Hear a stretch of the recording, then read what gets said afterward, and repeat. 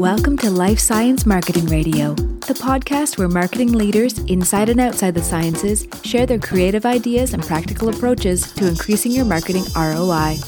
Here's your host, Chris Connor. Hello again. Thanks for sharing some of your time with me. I very much appreciate having an engaged audience of loyal followers. Maybe you'd like to have the same for your business. Turns out that having a podcast is a great way to do that. The problem is it might seem like a new medium, and maybe not everyone you work for even understands what a podcast is, let alone what it can do for your business. I've been doing this for several years now and have gotten very positive feedback, not only on this podcast, but also for Flip Turns, a narrative podcast about how swimming has transformed people's lives, and episodes I've produced for clients. If you've been thinking about how to gather the most engaged audience you will ever find, we should talk. The process to get started is simple. Email me, chris@lifesciencemarketingradio.com. We'll develop a complete strategy and we'll take care of everything but the talking, and we might even do that. You'll avoid all the headaches and start connecting with the people you most want to reach right away. Now, let's jump right into it. Paul Orange is the general manager of eCommerce at GE Healthcare. And I met Paul through the ACPLS. You've probably heard me mention that on this podcast a few times. Paul, welcome to Life Science Marketing Radio. Thanks, Chris. Pleasure to be here. Yeah, it's great to have you on here finally. So what we want to talk about today is understanding your customers' problems, particularly when you're selling what might be perceived as commodity items. Because I'm imagining you as a GM of e-commerce are selling a lot of high volume products and there are challenges around that. And I want to know how you begin to understand, particularly for those people who aren't yet your customers, how you can help them and differentiate your products and how to scale that to grow your business. Yeah, so it's an interesting challenge, Chris, and I think a lot of us within the sort of life sciences area face this. And I was thinking about this a little bit today. It isn't just about things that we would think of as sort of like those true commodities, almost the consumable items, which can seem very undifferentiated. I think it can also be true when you get into the instruments, because they're competing on the face of it to solve the same or similar problems for the customer. I mean, I got a bit of history in microscopy, and a microscope is kind of a microscope on one level if you look at it that way, right? So it can apply that way as well. And the unfortunate truth is this just comes back to marketing 101. You got to understand your customer and offer them something that's valuable to them. So some of the work that we've done at GE, and I have to admit, I'm talking here about work that some of my colleagues have put a lot of effort into as well. So I want to acknowledge them. But really stems from some really interesting work that has been done by a group called the CEB, the Cooperative Executive Board, I think they're called. They looked at the buying process, and they broke it down quite granularly. I think they went from sort of like 10 steps from initially identifying the problem all the way to that sort of you've sold the goods and the customer's happy. And what was really interesting was that, it was a great chart, which is really easy to explain on a podcast, right? So if you kind of start at the early stages there, what it really said was that if you engage at the first stage, which is actually identifying the problem for the customer, you have a much higher chance of winning. And there were two other really interesting statistics that came out of that data. Number one, if you got involved at that initial stage of identifying the problem for the customer, then actually the subsequent stages got easier for you, right? Because you'd actually done the heavy lifting at that point. And the second thing was, if you looked at the people who didn't win, the companies that competed but didn't win that sale, they basically put the same effort into the process as the winner. So can you imagine, all your sales and marketing effort it's the same effort that you're putting in compared to some of your competitors, and you're not winning anything, right? So you start from that point of view, and you say, okay, so what we really need to be doing is talking to our customers about identifying their problems, right? And when you look at identifying their problems, what's really interesting is the problems are not rocket science.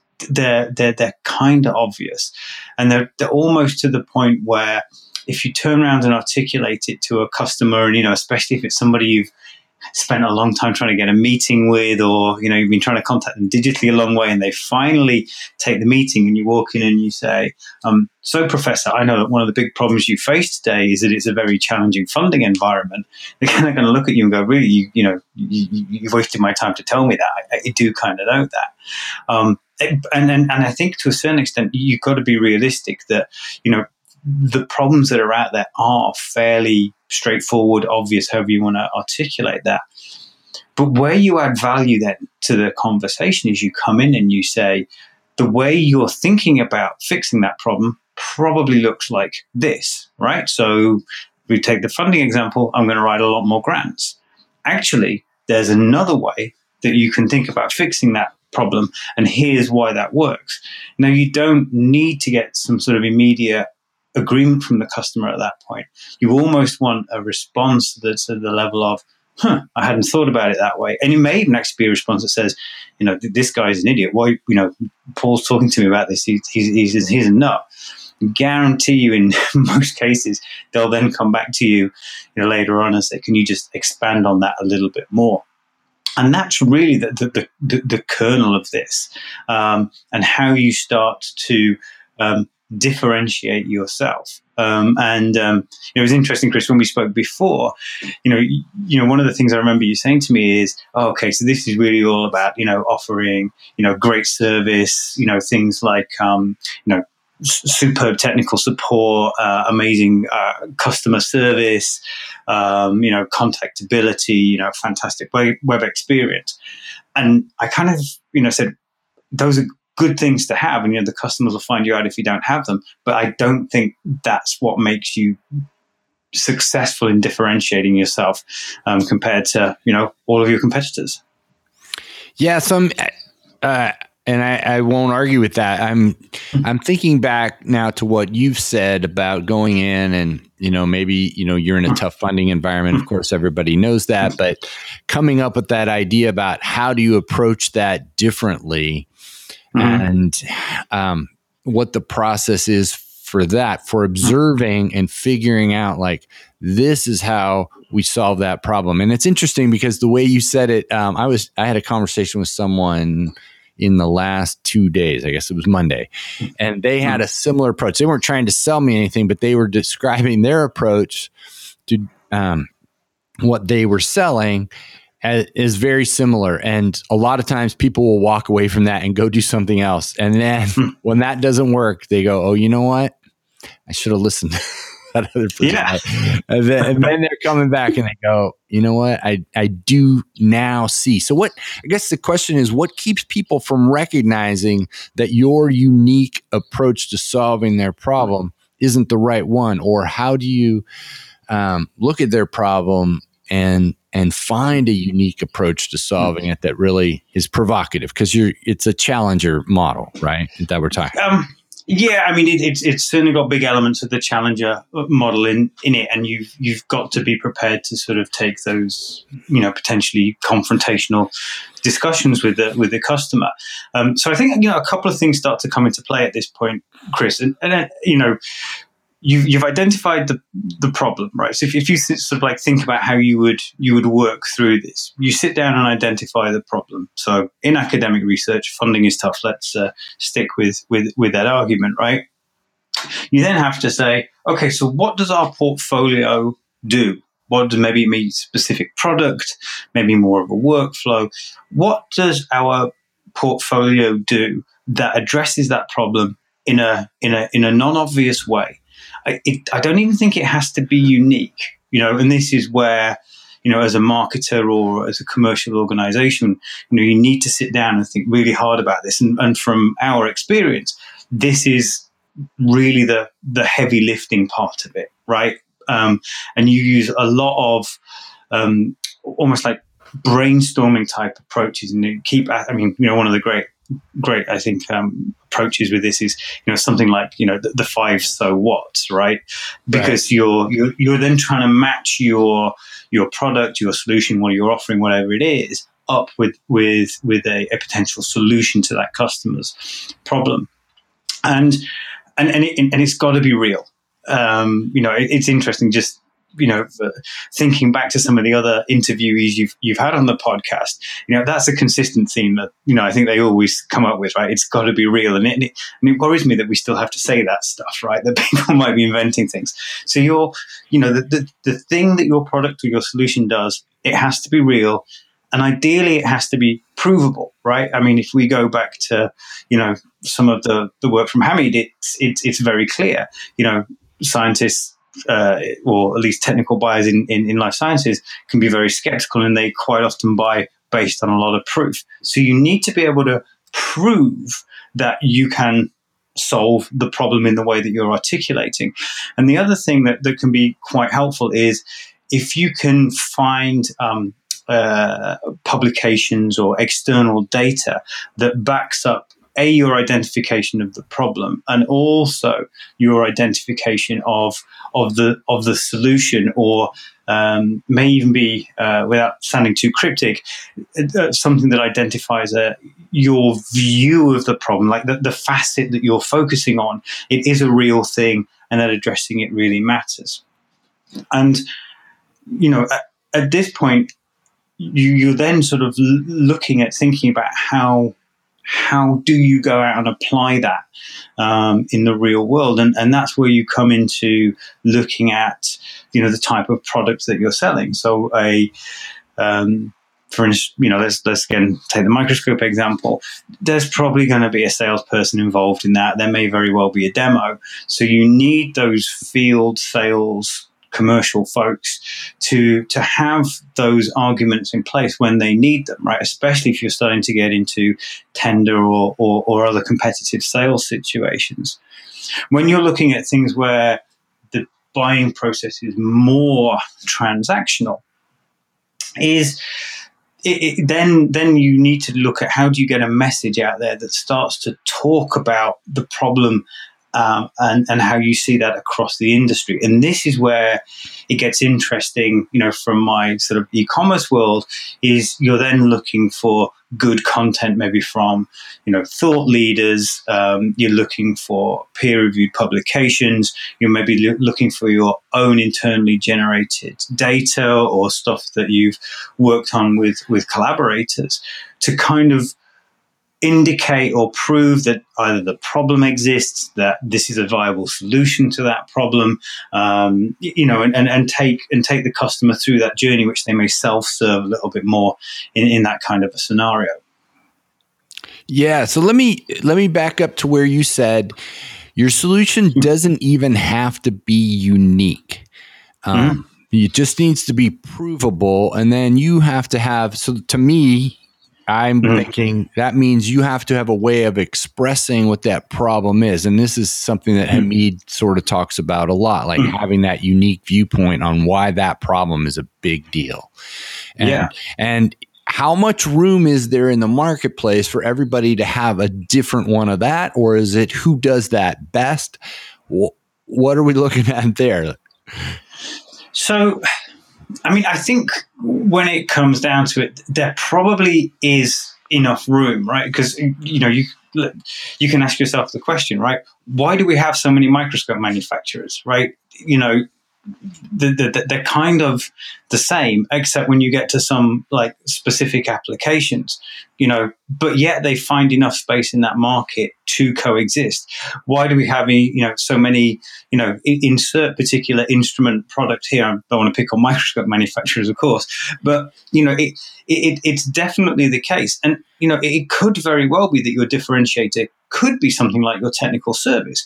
Your differentiator could be something as simple as price. That let's not kid ourselves. There will always be a segment for whom I just need to buy this stuff at the cheapest possible price is going to be a reality. And if you're businesses set up your logistics, whatever it is that makes you do that, allows you to offer that price. That could be your reality and what you offer. And, there's no point if you are maybe, let's just take the example of somebody who does offer great technical service and that great technical backup. You're never going to kid yourself that the segment that you're going to sell to is the price sensitive one, because you've got the overhead of that great, support and service and, customer success network behind you.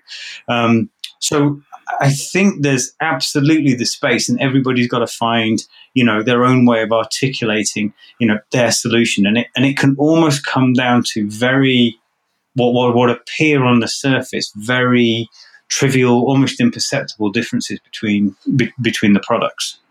Yeah. So is it become a high level positioning exercise? Is that kind of what we're doing? And then if that's true, is it, again, communicating it through the right kind of content? So attracting the right kind of people from the beginning. Is that? Yes. I think it does become your, when you say high level positioning, I actually think it just becomes your positioning period, right? It Sure. should inform all of that. So in an ideal world, and this is a utopia that I sometimes dream of. Obviously, you do this exercise before you started your product development. It would inform your testing and your entire launch plan and continued product lifecycle and marketing. However, yeah. In the real world, any of us walking into a life sciences company, we have a portfolio. We're looking to make those portfolios successful. So to a certain extent, you've got to take what you have today and then look how it fits to those market needs. And actually, we found that if you do that process, you can also take that process for your existing portfolio, that thought process for your existing portfolio, and then apply minor tweaks to that portfolio. So you do make the product ever so slightly differentiated, not fundamentally different, not reinvented, but you've just done something. Simple things like packaging, right? Packaging is a great example. If you just make that box easier to open in a laminar flow hood with less stuff that needs to get thrown out through the biohazard waste, that's an absolute, perfect example of a great differentiator. And of course, you can see how upstream of that, the kind of problems you're identifying relate to ease of use of products within that environment where people really need to be sterile. They need to have a good process, cell cultures. It's a demanding task, and it's soul destroying when it goes wrong. And they don't want to be throwing tons and tons of waste out as well. So, those small differentiators absolutely can nail it. And there are things that you can do, like I said, to tweak an existing product, or just things that you could, that you have as a feature of an existing product, and it gives you that right, if you like, to take that point of view from that challenger model and to go to the customer with your your different version of how they might fix the problem. And I think that's kind of the thing to remember here is you're probably never disagreeing on the problem. You're just disagreeing on the route to solution. Okay, so that's a great example, that opening the package in the laminar flow hood. So I have not sold a lot of products, but that seems like a problem that maybe, I don't know if someone is using a laminar flow hood, if that would be a problem that would come to mind first for them and say, we need, and maybe it does. Maybe if what you're using is so annoying inside the hood, you go, doesn't anybody package this right? But I'm also curious about people, the number of customers that come to you with what they think is the problem, and how often you have to kind of shift their thinking slightly and say, well, you know what really is causing this whole thing is this other thing. Yeah. And that's tough. As you mentioned, this relies quite heavily on that sort of challenger model. And it can be tough to disagree with a customer. It's just human nature, right?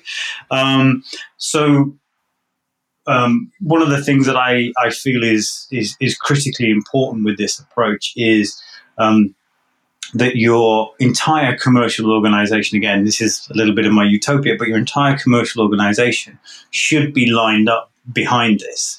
So your marketing messages reflect the problem and the solution and the point of view you have. You're equipping your whether it's your phone salespeople, your field salespeople, with that message. You've got supporting content messaging around that out through the marketing channels that you use. And I think it's, the example that we continually use internally for this is that typically with an initiative like this, somebody would have a project, they'd come up with the problem, the solution, a little bit of proof. They'd give it to the sales guys and they'd say, go out there. And it would be like an army. And the sales guys would run out and they'd turn around and everybody else would just be sat back on the hill waving at them as they kind of, were bearing down on the jaws of death. And of course, it's got no legs at that point. It doesn't survive. It has to be an embedded way of thinking throughout your entire throughout your entire commercial organization and ideally going back into your product development life cycle, however you're particularly happen to be structured around that as well. So everybody's thinking this is what we're all about when we're approaching this particular problem. Yeah. This is, we all have the same message, of course, which is obvious, but we're all sticking with that and working that with the customer.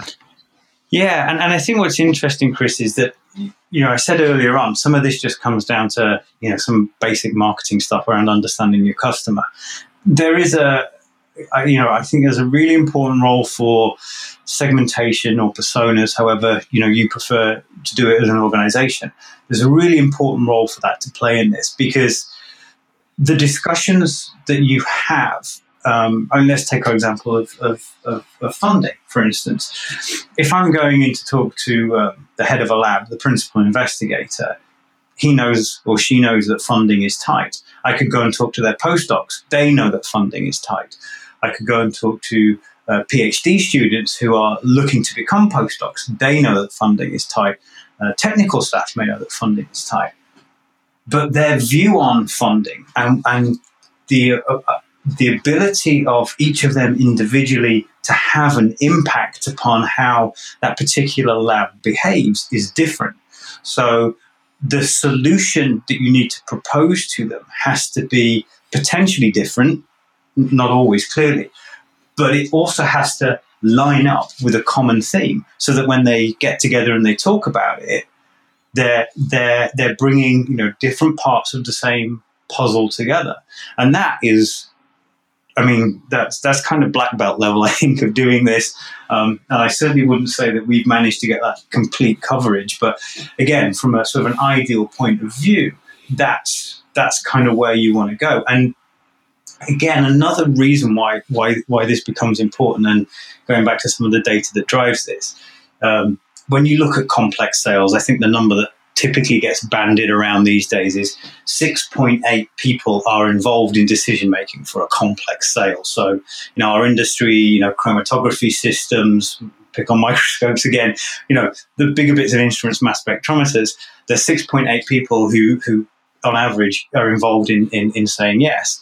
When we look at some of the more transactional items, consumables, you start to think that number, it's going to be lower, right? Take something, filter paper, near and dear to our hearts here at GE. You just think, somebody in the lab is just going to say, okay, the box of filter paper is empty. I'm either going to go down to stores where they have it and I'm going to pick up a new one. I'm just going to buy the same thing again. But if you're trying to have a discussion about why actually the filter paper you're using isn't correct, there's a better solution that helps you out as a lab. You start thinking about, even just within a lab, like I say, lab head, postdocs, PhDs, undergrads, lab technicians, all those people. You've actually got to get them all on board because resistance to change is huge, yes. right? Yeah, I mean, I was sort of like talking to, like I said, one of my colleagues who works on this, and he came up with a great line. He said that probably customer inaction is the single biggest business challenge we face today, and nobody wants to change because protocols may be validated or they're just used to using a certain thing in a certain way. I mean, I certainly remember back in prehistory when I was in the lab, I felt exactly the same way. So actually, these messages, even for the kind of straightforward products or the more transactional products, it's not as simple as always as convincing one person. And I would argue that's especially the case when you're doing that through a content-driven strategy rather than an in-person either phone call or field sales visit kind of strategy. Yeah, that's an interesting problem. I mean, certainly as a former scientist, I know that is the biggest obstacle to, any salesperson is I've got something that I think is working pretty well and the risk of change is huge. And so, but I really like, and this could be a whole other episode on the podcast, is messaging for PIs, postdocs, graduate students, storeroom suppliers, whatever, about how you get them all on board to go this, while it seems like a small thing and not worth the change, and you tie it back to a funding problem, and to get them to think about, all right, it might not increase your chances of getting funding, but it's going to make you more productive with whatever funding you end up with, or however it is. Or get you results faster, in which case it might increase your funding or accelerate your funding. So, and I think what again, when we talk about inaction, I mean, I'm sure we all see this in our daily lives. The bigger the group gets, the higher the tendency is towards inaction. And I think one of the things that's really interesting is that it's really, really difficult with a group to build consensus around a solution. It's really difficult, especially people who've got any kind of differing views. However, if you all agree on the problem, you've got a common starting point that you're working from. So we're all agreeing funding is a problem. And then I've taken each of you a little bit of the way down the journey to a solution. I've not built consensus, but you all are then bringing something to that discussion. And then when we need to get a consensus opinion, or we need to get enough momentum going for this group or this decision maker to make a change, we've put that in place. It's that kind of like trying to bump start your car. It's really tough pushing it from standing still. But once you've got a bit of momentum up, you can run behind it quite happily and keep it going. It is, like I say, the heavy lifting at that very early stage of the buying process. This is where the effort comes in. This is where it has to happen. I really like that. So I think this is a great place to wrap up, because about what you just said, and I think it would be a huge competitive advantage for any company who can do that well. So rather than, having all these people in the lab battling about, which solution to get, and everybody's pushing, all your competitors are pushing different solutions and no one can agree on that. Just getting everyone in your target lab to agree on the problem. And then of course they're discussing that whole thing in the context of your solution, because you're the one who brought that to them. It would seem to be, halfway over the hill to making that happen. Absolutely. And the best thing you can happen in that situation is one of that group gives you a call and says, can you just come in and explain that to us again? That's I think what we call a buying signal. Yeah. We love those. We do indeed. Fantastic. Well, Paul Orange, thank you so much for joining me today. This has been really interesting. I love talking about this stuff, and because it's not my area of expertise, but it's a problem that I understood from being in the lab and understood as a marketer. And I'm constantly fascinated about how we get a group of people to kind of do what we want, even when it seems like, you're up against a bunch of other people trying to do the same thing. So. Yeah, absolute pleasure, Chris. It's been great. Thank you for having me. Oh, my pleasure. I want to thank Paul for coming on the show today. He has clearly thought about this a lot, and it's worth paying attention to what he says. I've put a link to his profile on LinkedIn in the show notes in case you want to connect with him. Until next time, apply sunscreen liberally and tell 2 friends about this podcast. Bye-bye.